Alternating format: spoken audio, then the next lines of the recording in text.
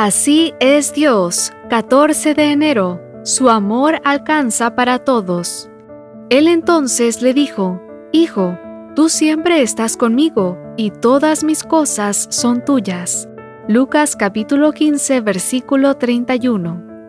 En la reacción que tuvo el hermano mayor de la parábola del hijo pródigo, así como en la respuesta que le dio el padre, podemos entender un poco más cómo es Dios. Ciertamente tenemos aquí un retrato del padre que no podemos ignorar.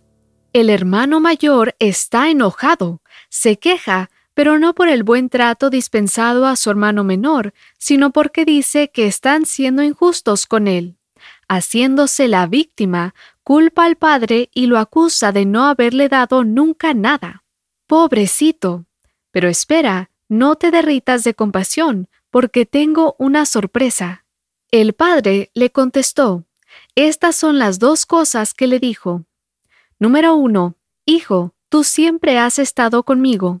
En otras palabras, es cierto que he llorado por tu hermano, que he salido cada día a ver si regresaba, que lo he recibido como a un héroe siendo un sinvergüenza, que mandé a hacer fiesta, y es cierto también lo de la ropa, el anillo, los zapatos, el becerro y todo lo demás.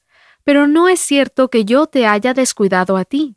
Puedes acusarme de ser bueno con tu hermano, pero no de que he sido mejor con él que contigo. Lo que he hecho por él lo haría por ti, solo que tú no lo has necesitado porque siempre has estado conmigo. Y número 2. Todas mis cosas son tuyas. Es decir, para tu hermano mandé matar el becerro más gordo, pero no porque lo quiera más, sino porque viene de comer algarrobas. Le di ropas finas porque vino con harapos. Le di zapatos porque vino descalzo. A ti no te he dado nada de eso porque al estar conmigo siempre lo has tenido. Si no lo has disfrutado no es porque yo no te lo haya dado. Todo es tuyo cuando lo quieras.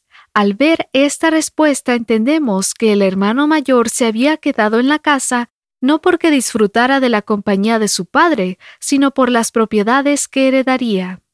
Dios espera que nuestro mayor gozo sea estar con Él, no recibir bendiciones como resultado.